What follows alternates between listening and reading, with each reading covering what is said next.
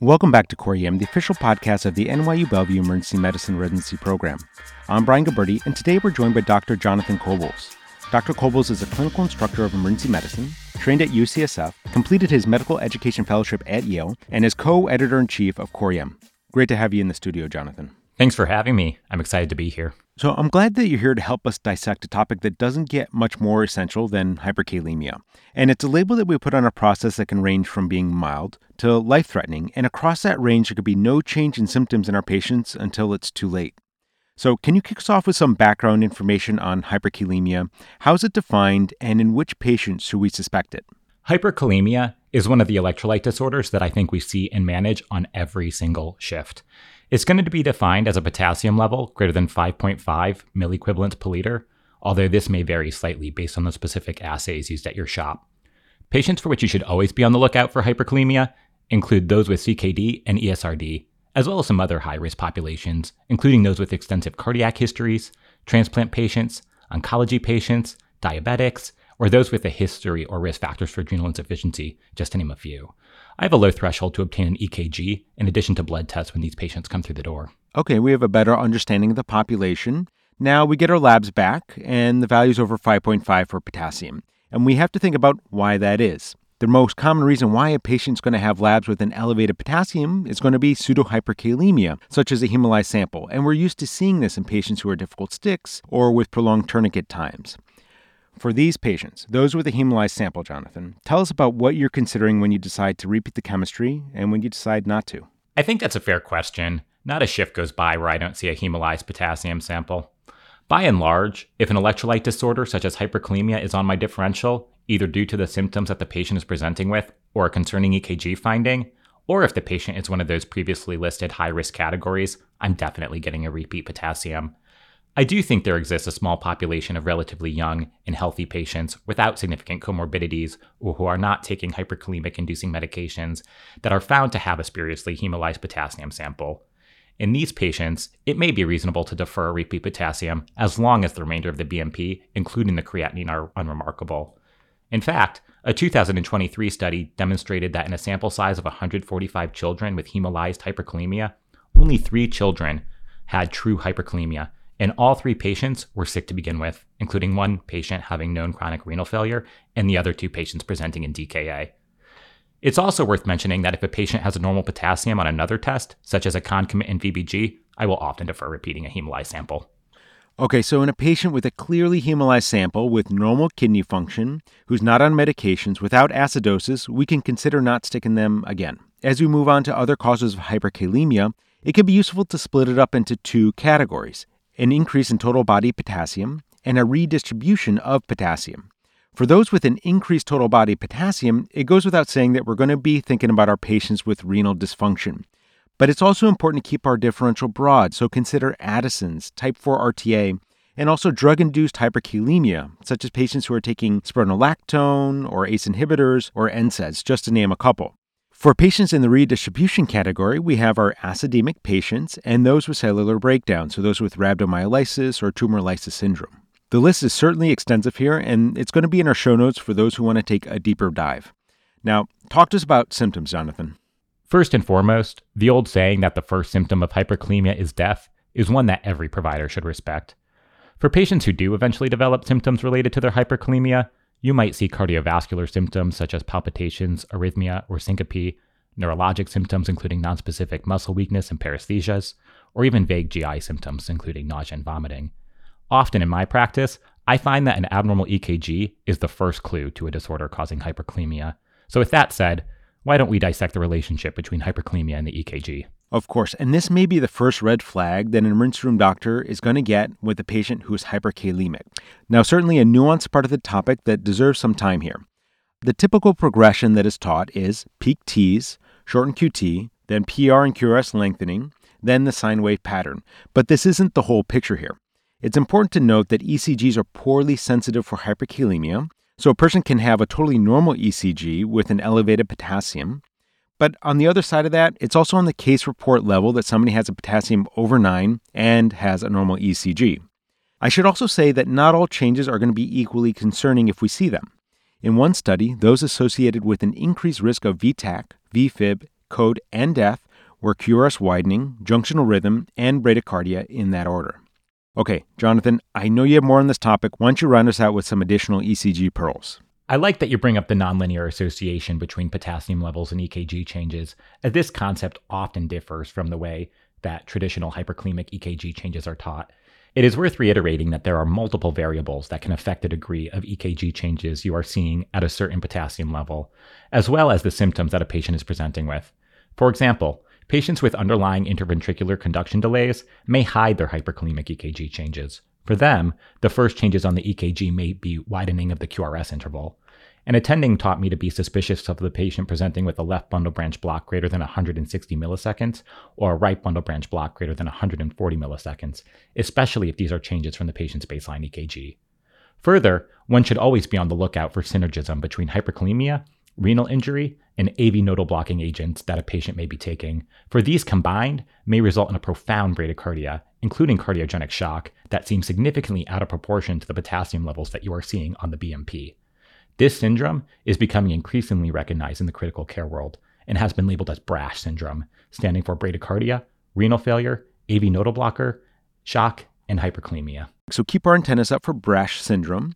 And ECG is such a complex component of the evaluation for these patients, but it's just one part of it. So walk us through the rest of the evaluation. I know you're getting chemistry, but tell us about the other tests that you're getting in these patients.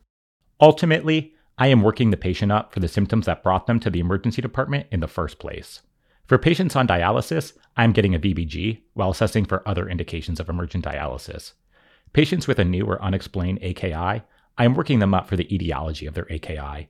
Some unique patient populations might include those with a history suggestive of rhabdo, in which case I am also sending a CPK. Patients dependent on chronic steroids, or those with multiple electrolyte abnormalities, such as hyponatremia and metabolic acidosis, I may expand the workup and include etiologies such as adrenal insufficiency. And while this isn't a test per se, it is worth a reminder to do a very thorough medrec on patients with new or unexplained hyperkalemia. But moving beyond the workup, Ryan, how do you approach the management of hyperkalemia? Jonathan, I really like this point that we should be asking ourselves not just how bad the hyperkalemia is, but why are they hyperkalemic? And one of the big questions here is, when do we treat before we have the labs back? And there isn't going to be a blanket recommendation that I can make here. I will say that a patient who has concerning ECG findings, who missed hemodialysis, I'm going to start treating them right off the bat while we wait for our labs to come back. Now, with that being said, this is another part where it's useful to think of the approaches in categories: cardiac protection, potassium shifting, and potassium removal. Jonathan, start us off with cardiac protection. What are we giving, how much, and over how much time? And let us know if there are any additional considerations for these agents. The cornerstone of cardioprotection, or stabilization of the myocardium, is IV calcium. Calcium comes in two forms in the ED: gluconate and chloride. Calcium gluconate is often the form we reach for when the patient is hemodynamically stable. It can be given in doses of 1 to 2 grams and should be administered over a 5 to 10 minute period to prevent side effects including hypotension or arrhythmia. And while calcium chloride has 3 times the potency of gluconate, it should be reserved for patients in extremis, including those with persistent arrhythmia or signs of bradycardic shock. This is due to calcium chloride's propensity to be damaging to small veins. Ideally, calcium chloride should be given through a central venous catheter. Okay, good. So that's cardiac stabilization. Now let's start talking about shifting. Here, our go-tos are going to be insulin and albuterol, and insulin can be given in either 5 units or 10 units, but 5 units, as expected, is going to give us less hypoglycemic episodes. The onset's going to be about 10 to 20 minutes after giving it, and the effect lasts for 4 to 6 hours. Albuterol is our next agent, and this is not going to be at our asthma dose. This is going to be a much higher dose at 10 to 20 milligrams over 10 minutes. So that's 4 to 8 times the asthma dose. Its peak effect is going to be a bit longer than insulin at 90 minutes, and these agents are going to decrease the potassium by about 0.6 to 1.2 milliequivalents per liter, buying us some time. Now, I can't finish talking about shifting without talking about sodium bicarb, and it's complicated. The long and short is that it's not useful in hyperkalemic non-acidotic patients. AMPs of bicarb are not going to be effective to accomplish what we want to do, and the drip's going to take hours to work, and we have to consider volume in our anuric patients. If there is a role for bicarb, then it may be in the volume-depleted patient who is oliguric with hyperkalemia. Okay, now time for the meat and potatoes of treatment, removal. Jonathan talks about what's in our toolbox for this category. Ultimately, removing potassium is going to fall into one of 3 treatment strategies. The most commonly utilized is diuretics, with the goal of inducing kaliuresis, or potassium excretion in the urine. First off, you should have an idea of the volume status in these patients, as it will change the management. In the non-dialysis dependent patient presenting to the ED with hyperkalemia and signs of hypervolemia, perhaps associated with AKI, it is a perfectly reasonable strategy to start a diuretic such as 40 milligrams of IV Lasix. In the setting of AKI or CKD, you may have to start at a higher diuretic dose to achieve similar results. Euvolemic patients may respond to a diuretic paired with an IV crystalloid bolus. And for hypovolemic patients, or those in whom you suspect prerenal AKI, fluids alone may facilitate appropriate caluresis by improving renal blood flow and treating the prerenal AKI. Okay, now that we're talking about fluids, I think it's a good point to talk about which type of fluids are preferred in these patients and if lactated ringers is safe. So help us understand the basis or lack thereof of this concern. I'm glad you brought this up.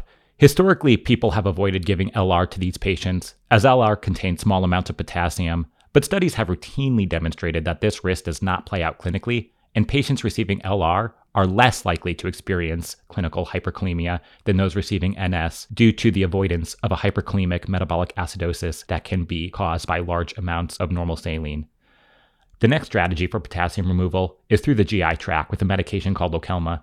Lokelma is a resin that binds potassium in the GI tract.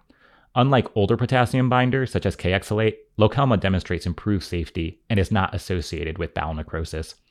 Typically, Lokelma can start working in 1 to 2 hours of administration, and one can expect approximately 0.4 milliequivalents per liter reduction in potassium levels at 4 hours, following a 10-gram dose that can be given every 8 hours. But do note, this is not a magic bullet in patients who ultimately need dialysis. And this leads me to our last method of potassium removal, good old dialysis. This is the ultimate intervention in those who do not produce urine or are refractory to targeted medical therapies. Involve renal early for patients who are already known to be dialysis dependent, even before the workup is complete. And while dialysis may be easy to facilitate in those who are already dialysis dependent, newly anuric patients may require the placement of a dialysis catheter in the emergency department. Okay, Jonathan, so those are patients who are hyperkalemic and require dialysis, and practicing in New York City, you know this, it may be easy to take access to dialysis for granted. But what about those patients who are severely hyperkalemic or who don't have immediate access to dialysis?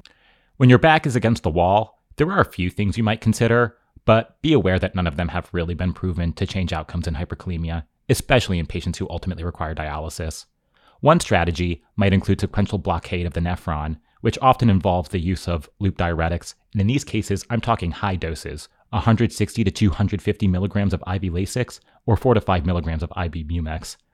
Loop diuretics are then paired with thiazide diuretics such as chlorthalazide or metolazone and sometimes acetazolamide. Ultimately, the goal is to achieve an effective caloresis in patients who have limited renal reserve. One other patient population to be aware of are those in extremis with signs of bradycardia and cardiogenic shock.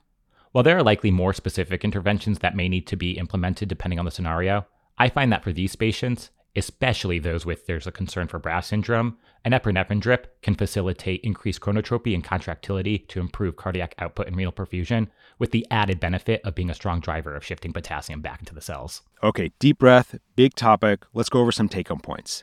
Hyperkalemia can be difficult to pick up before labs come back because it can lurk without symptoms or even ECG findings. If a patient does have ECG findings, they may not follow that linear pattern that is traditionally taught, and ECGs can be poorly sensitive. Now, if you do see these changes, the ones that are more commonly associated with adverse events are QRS widening, junctional rhythm, and bradycardia. Treatment is a numbers game. Calcium for cardiac stabilization can last 30 to 60 minutes. Insulin will be the fastest way to ship potassium back into the cells, but be mindful that 10 units is associated with increased episodes of hypoglycemia, whereas 5 units may have the same effect in reducing potassium. And albuterol is at a much higher dose than what we give for asthma. Lokelma is now a pillar of treatment for the removal of potassium, and diuretics with the goal of chiuresis may have a role in the oliguric patient, and increased doses along with other agents may buy us some time in the severely hyperkalemic patient when HD is not readily available. Okay, that's it for this episode. Jonathan, thanks again for being in the studio to tackle this essential topic. Let's do it again soon.